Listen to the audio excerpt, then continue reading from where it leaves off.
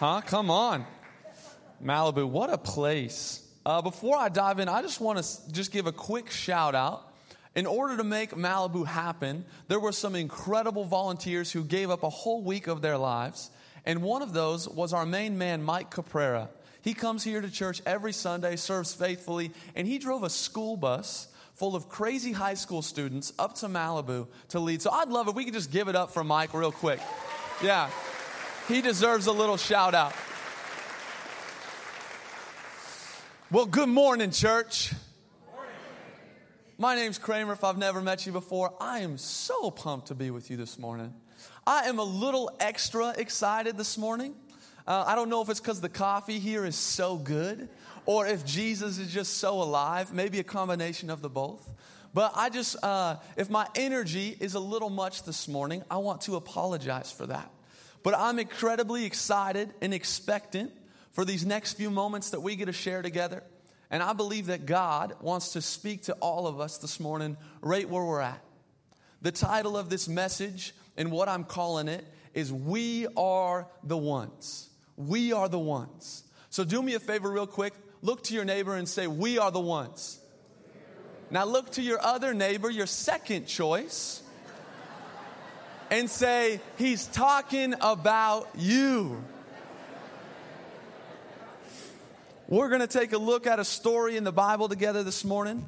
We're going to pick it up in John chapter 1, verses 35 through 50. So if you got a Bible, you can pull that out. If not, it'll be up on the screen behind me. And don't worry, if you're not reading along, I'm not judging you on the outside, but I am on the inside. But we're going to pick it up, John chapter 1, verses 35 through 50. This is what the Bible says. The next day again, John was standing with two of his disciples. And he looked at Jesus as he walked by and said, "Behold, the Lamb of God." The two disciples heard him say this, and they followed Jesus. Jesus turned and saw them following and said to them, "What are you seeking?" And they said to him, "Where are you staying?" Or they said to him, "Rabbi," which means teacher, "where are you staying?" He said to them, "Come, and you will see." So they came, and they saw where he was staying, and they stayed with him that day, for it was about the 10th hour. One of the two who heard John speak and followed Jesus was Andrew, Simon's brother. He first found his own brother Simon and said to him, "We have found the Messiah," which means Christ. He brought him to Jesus. Jesus looked at him and said, "You are Simon, the son of John. You shall be called Peter."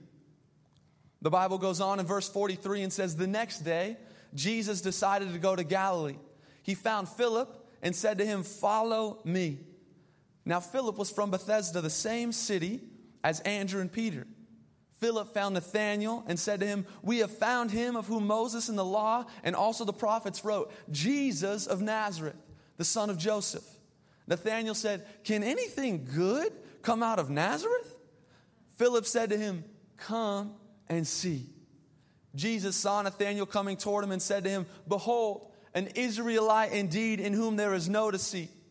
Nathanael said to him, "How do you know me?" Jesus answered him, "Before Philip called you, when you were under the fig tree, I saw you." Nathanael answered him, "Rabbi, you are the Son of God. You are the King of Israel." Jesus answered him, "Because I said to you, I saw you under the fig tree, you believe? You will see greater things than these." So in this story in the Bible, in John chapter 1, 35 and 50, the Bible opens us up first with Jesus. And the Bible says that Jesus is roaming through this town. And there's this guy, the Bible says his name is John. And John was known for proclaiming and saying that Jesus, the promised Savior, was going to come soon. So John sees Jesus walking down the street, and he turns to the people that he's with, and he says, "Look, behold, the Lamb of God." And these people that are with John, they start following Jesus. And there's this guy, the Bible says his name's Andrew. And the first thing that he does is he goes and finds his brother Peter and says, "We found Jesus. Come with me, we found him." And as they're walking towards Jesus, he looks at Peter and he says, You're the son of John. You shall be called Peter." And later on in the Bible, it says that that name Peter in the original language is translated to rock. And Jesus says, and on this rock I will build my church. And then the Bible goes on, and it says that the next day, they're in a different town. Jesus is in a different town, and he's walking the streets, and he walks up to a man named Philip. And he says, Philip, come, follow me. And the Bible records that the first thing Philip does is goes and gets his friend Nathaniel. And says, Nathaniel, we found Jesus. And Nathaniel's like, psh, boy, you lying. Like, can anything good come from Nazareth? Like, no. And Philip says, just come and see. And while they're still a little ways off, Jesus sees Nathaniel and Philip coming, and Jesus says, look, it's Nathaniel, a true Israelite indeed. And Nathaniel's like, whoa, how did you know? How do you know me? You've never seen me before. And Jesus responds, before Philip called you, before you were coming to me, I saw you. I saw you. And now Nathaniel's astonished. And he's like, who? You must be the Son of God. You must be who you say you are. You must be the Savior. And Jesus is like, homeboy, if that impressed you, you will see greater things than this. Friends, this morning, I truly believe that God wants to speak to us through His Word. And over these next few moments, as we lean into this idea that we are the ones, I believe that God wants to speak to us. And before we get going any further, I would just love right now if we could lean in and we could pray together real quick. So would you pray with me? Lord God, we thank you for these moments that we get to share right now together as a community. Would you open our hearts and our minds and our eyes to whatever it is that you have in store for us today? Holy Spirit, would you move and work in this place? We thank you that we get to hear from your word. We ask that you would speak to us. In the name of Jesus, we love you. We thank you that the Seahawks are almost back on TV. And in Jesus' name, amen. Amen. Guys, the preseason's awful, but the regular season's awesome. I want to tell you a story real quick. A few months back in April, right around the time of my birthday, you can mark your calendars, get me a gift, it's fine. But right around April, a few months ago, I'm chilling at home. My wife is out and about, don't really know what she's doing, but I'm at home by myself. Don't really recall exactly what I'm doing. I was probably praying or reading my Bible, doing something real spiritual, you know. Probably praying for all of you. That's actually what I was doing, yeah. But I was at home, and all of a sudden I hear a knock on the door.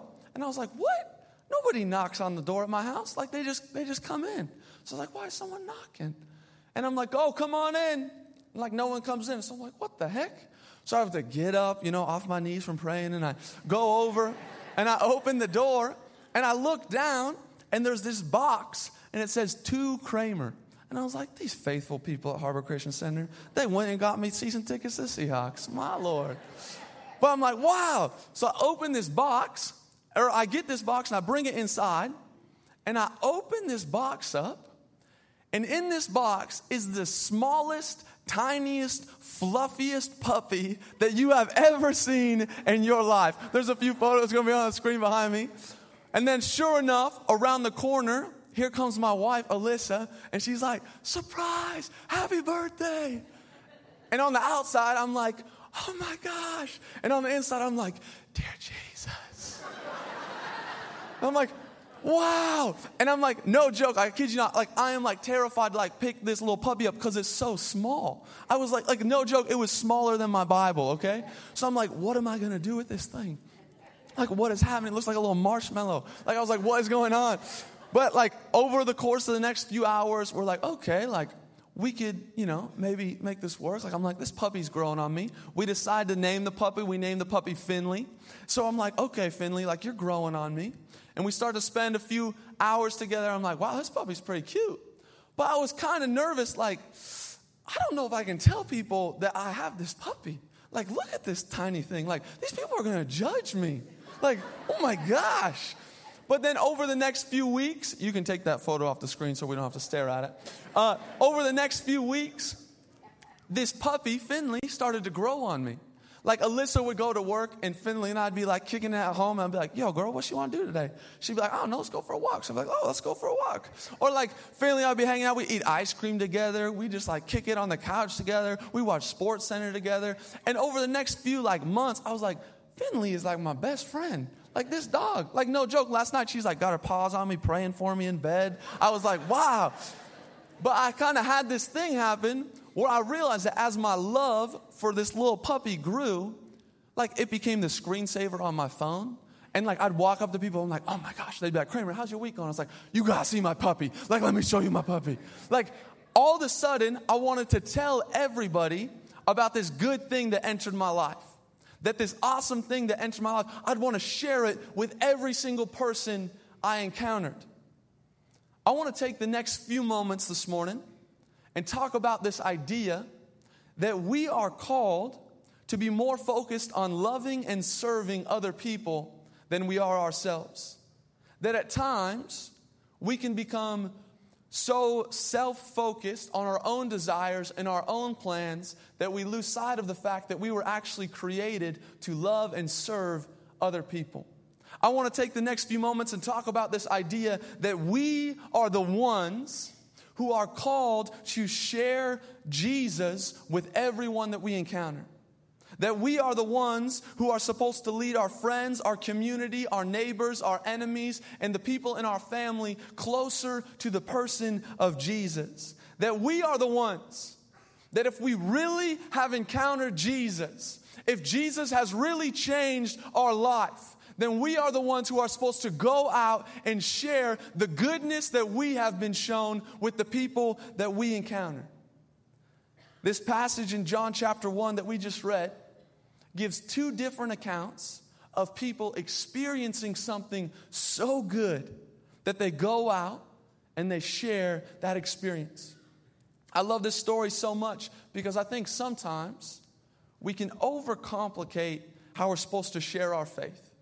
Or we can overcomplicate that us following Jesus is actually supposed to impact the people that we hang around. In verse 37, in what we just read, it says, the two disciples heard him say this, and they followed Jesus. Now, when I first read this, I was like, dang, like, these are some faithful dudes. Like, they just see Jesus, and they're like, Jesus, like, we're going to follow you. I give my heart to you. Like, I surrender myself, and I give myself to you. I was like, man, I wish I was that quick to follow Jesus. Like, these guys had some real faith. Like, I had some questions. And then I did a little more studying. Did a little more reading. And that's actually not the case of what happened. When the scriptures talk about it, it literally means they followed Jesus. Like physically are following after Jesus. Like kind of creepedly. Like as Jesus walks around the town, these dudes are like peering around the corners like, oh, he's going left, bro, come on. Like, oh, he just went right. Oh, come on. Oh, he's going in the store. Let's go. They were concerned and wanted to know moment by moment where Jesus was going. And then after a little while, Jesus turns around and he's like, what do you guys want? Like, why are you following me? And kind of in a panic, these guys are like, where are you staying? And Jesus is like, what? Like, bro, I'm Savior of the world. That's all you want to know? And he says, come and you will see. In that moment, Jesus invited these people on a journey with him. He invited them on a journey. He didn't just say a few things and talk a little bit about himself or where he was going. He invited them in that moment on a journey with him. We are the ones who are called to invite people on a journey closer to Jesus. So often we subtly talk, oh yeah, I kind of follow Jesus, or so often we kind of passively enter a situation, but we forget that it's a journey. And I think that the scriptures speak like this because they wanted the reader to know that that day they physically were following Jesus. As if to say that the community around them would notice that they were following Jesus. That if they looked at these people, they would notice that there was something different, that they were following Jesus. And I think Scripture begs us to ask the question, do people notice that you are following Jesus? Can they see it in your lives? I think Scripture asks us the question, can anyone see that you are following Jesus? That as a Jesus follower in here, does your life look any different than someone else's life that might not be in relationship with Him? Because if not, then what are we doing? We are the ones who are following after Jesus in our own lives that should point to something greater than ourselves. We are the ones who should look like our life is not our own, but that we follow and we are more concerned with the footsteps and the places and spaces that Jesus is going, and we're right there following Him. And that as we follow after Jesus in our own lives, we invite people on the journey. Remember in this story in the Scriptures, Jesus says, "Come and see." He invites them on a journey. So often, we judge someone's spot where they're at right now, their circumstance that they're in right now, and we forget that we are the ones who invite them on a journey. It's a journey, church. It's not a one-stop shop following Jesus, but we are the ones who journey with people in every moment, in every hard season, in every hard question, in every failure. We journey with them. You don't just follow Jesus once and you're good. You follow Him continually for a lifetime. You continually go back to Jesus and ask for more of His grace and more of His mercy. You continually go back to Jesus and ask for more of His Spirit's leading and His presence guiding in your life. And as we do that, as we continually go back to Him, in every moment we allow Him to lead and guide our life. The Bible says that when you taste and you see that the Lord is good, you will want more of Him. So when people in our lives and in our communities taste and see that the Lord is good, they will want more of Him. And as we become more and more like Jesus, our eyes are open to the fact that we are the ones who are called to usher people in to His presence and love them. And once they experience the love and grace and goodness of Jesus, they will want more of Him. And that we journey with them through life. We don't just talk to them about Jesus and then leave them there. We don't just invite them to church and then just leave them there. We journey with them through life. We are the ones. It starts with us. I love the way this story in the Bible continues. After Jesus invites them to come and see, it goes on and it says, the first thing that Andrew in this story did after he encountered Jesus was to go and tell his brother and his friend Peter about Jesus, as if to say that what he had just encountered was so real and so true and so wonderful that he had to share it with his friends. He couldn't hold it in. He had to go and tell someone else about it. And I love it because the Bible does this awesome thing where when it wants to get a point across, it normally repeats itself. So the Bible goes on, and in the next few verses, it talks about these two dudes named Philip and Nathanael. And the Bible says in verse 43, the next day, Jesus found Philip and said to him, "Follow me." And then again, the very first thing that Philip does is goes and finds his friend Nathanael and says, "We found Jesus. We found the one who was promised to come. We found the Savior. I found the one who's told me about a life that I could have never dreamed of. Come and see." And I love Nathanael's response, because I feel like it would be a lot like how I would respond. Homeboy Nathanael's like, "What? Can anything good come out of Nazareth? Like, that's too good to be true, Philip. There's no way." And I think that maybe on the inside, Nathanael was really thinking, man, if it is Jesus, I'm not good enough to even go see Him. If He really is who He says He is, I got to clean myself up before I go see Him. I'm too broken. I'm too far gone. And I love how Philip responds. He doesn't overcomplicate it. He just says, "Come and see. Come and let Jesus show you for Himself who He really is." Because Philip realized something. He realized that his encounter with Jesus was so real and so true and so wonderful that he could not hold it in. He had to go and tell other people about it. What he had just encountered and experienced, he wanted to share with the people that he loved. My hope is that this would encourage someone in here today. That we would wake up to the fact that we are the ones who are called to love and serve other people. It's all about the people that we are called to reach. It's all about the people and friends and community that we are called to love and serve. That just like in this story in the Bible, that if we really have a relationship with Jesus, if we have really experienced the Savior, if we have experienced His love and His grace, and we are following after Him, then our life should be less and less about ourselves and more about other people.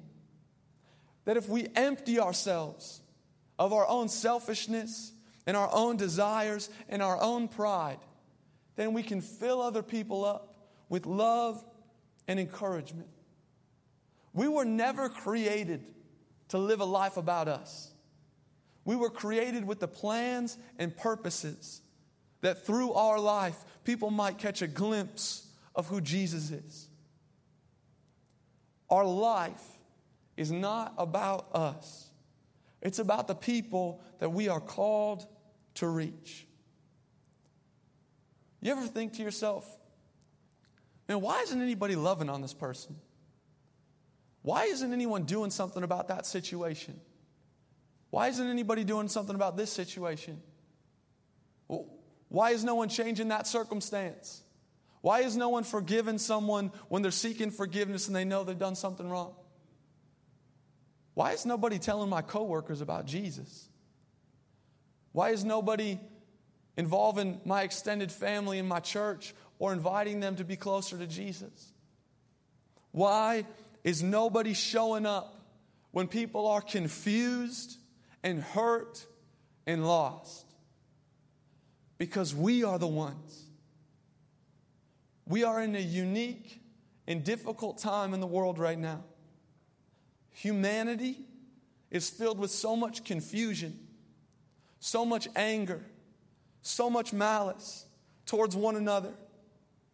It seems hatred in the streets speak louder than the love that is supposed to be in our churches. Malice in our own hearts outweigh the compassion of the cross. It seems we're in a place in society right now where we forget that we're all people. Do me a favor, look around you right now, church. Whoever you're sitting next to, whoever you see in here, we may not all look the same. We may not all talk the same. We may have not showed up from the same areas of life to even get here this morning. But we are all people. And I'd like to add that we are all people made in the image and likeness of God. We were never called to be the same. We were never called or created to be the same. But we were called to be unified under the name of Jesus Christ. And we are the ones who speak that unity into motion. Our lives should be open and available to be used by God to create unity in the places and spaces and communities that we occupy. It seems right now that as Jesus followers, we are letting other voices, other communities, other pockets of people be the loudest. Whether it's the loudest with their hate, whether it's the loudest with their anger, whether it's the loudest with their desire for separation. But we are the ones who should be the loudest. And we should be the loudest with our love. In the Bible, in the book of John, it says that we will be known by our love. And then later on in the Bible, in the book of Acts, it says, now when they saw the boldness of Peter and John and perceived that they were uneducated, common men, they were astonished, and they recognized that they had been with Jesus. We are the ones. Even though we are just common people, everyone should recognize that we have been with Jesus. And because we have been with Jesus, our love should be loud. It should echo throughout the community. We should be the ones carrying the next generation. We should be the ones leading and serving and loving our neighbors and showing the way. We are the ones who stand in the gap for humanity right now in the midst of so much chaos and so much confusion and so much hurt. We should not be allowing the enemy, the devil, to stand in the way when we know the one who is standing at the right hand of the Father. If we were to tear back the spiritual atmosphere in this room right now, there is a war going on for our lives. The enemy knows that what is inside of you is so earth-shattering and so history-making and can be used for so much good in the kingdom of God that he will do everything he can to slip a little bit of poison in your potential, hoping that you will never fulfill your purpose. And your purpose is to love and serve other people so they may catch a glimpse of more of who Jesus is. We are the ones, church. And right now, more than ever, we are the ones who are supposed to go out and love and serve people who are different than us and bring unity to the communities that are around us. We are the ones who are called to be an example of unity. We may not all look the same. We might not all talk the same. We were never called to be the same.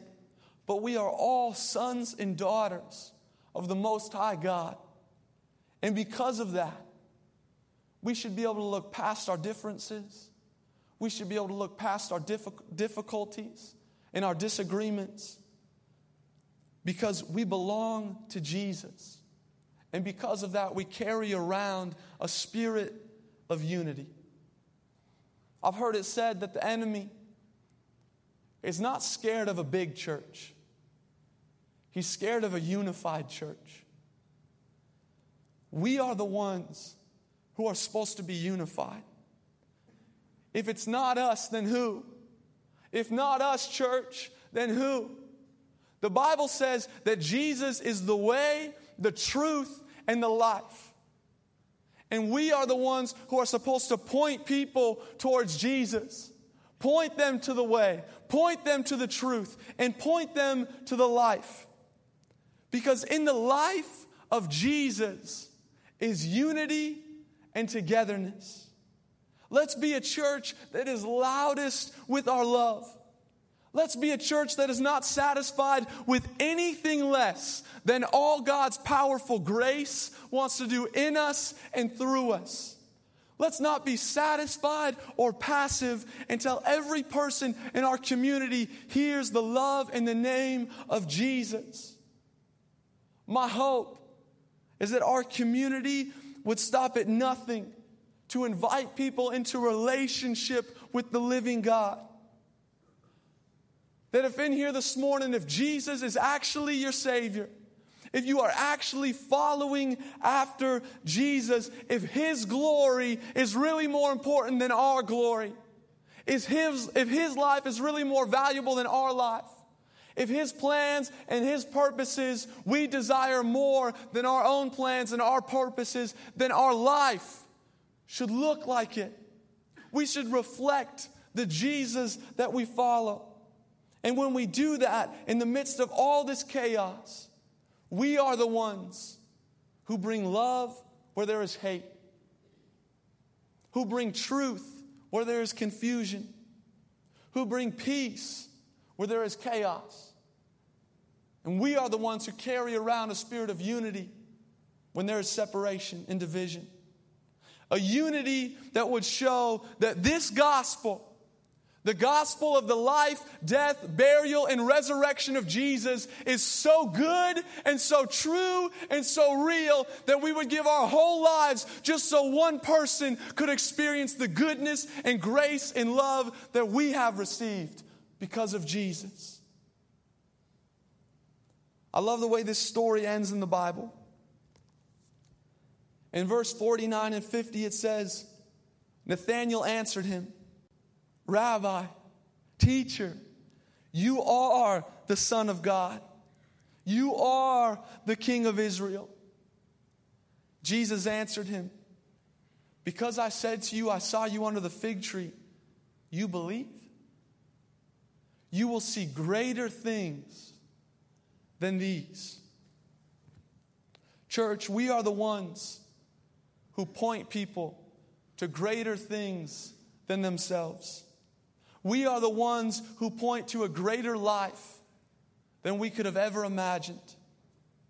We are the ones who follow after Jesus with everything that is within us, so that someone might catch a glimpse of the fullness and likeness of God. It's you, church. You are called to love and serve the people around you, so that they might experience the same grace and love that we have experienced. We are the ones. Let us be loudest with our love, because we are the ones. Would you pray with me this morning? Father God, we thank you for your Son Jesus. We thank you for your love and your grace that you have bestowed upon us. We thank you that there is not a spirit of timidity in you, Jesus, but there is a spirit of boldness in you. Would you give us that same spirit of boldness? Would you help us to go out and love and serve people like you would? Would you give us enough courage to stand up and say, we are the ones, and be loudest with our love? This morning, if you're here right now and you're saying, man, you know what? I want more of this Jesus. I want more of the goodness that Jesus is. I would never do anything to embarrass you. But the Bible says that an outward expression is an inward sign of what's happening on the inside of you. So if you're here this morning, you're saying, you know what? I want to follow Jesus. I want to be in that relationship with Jesus. On the count of 3, I just want you to throw your hand up and put it right back down. The Bible says that those who call out to Jesus, He will call out to you and come into your heart and give you new life. So 1, Jesus loves you and you'll never be the same. 2, no matter what you've done, no matter how far you've run, Jesus is here and with you. 3, He loves you. You can just go ahead and throw your hand up and put it right back down. Just calling out to Jesus saying, that's me. Lord Jesus, we love you. We praise you. We thank you that you have a desire to come into our lives and make us new and make us whole. Would you give us enough boldness and enough courage to say that we are the ones? And would you help us to be loudest with our love and seek more and more of you? Father God, we love you. We praise you. Would we leave here different this morning than the way that we walked in? We pray all of this in the name and in the power of Jesus. Amen. Amen.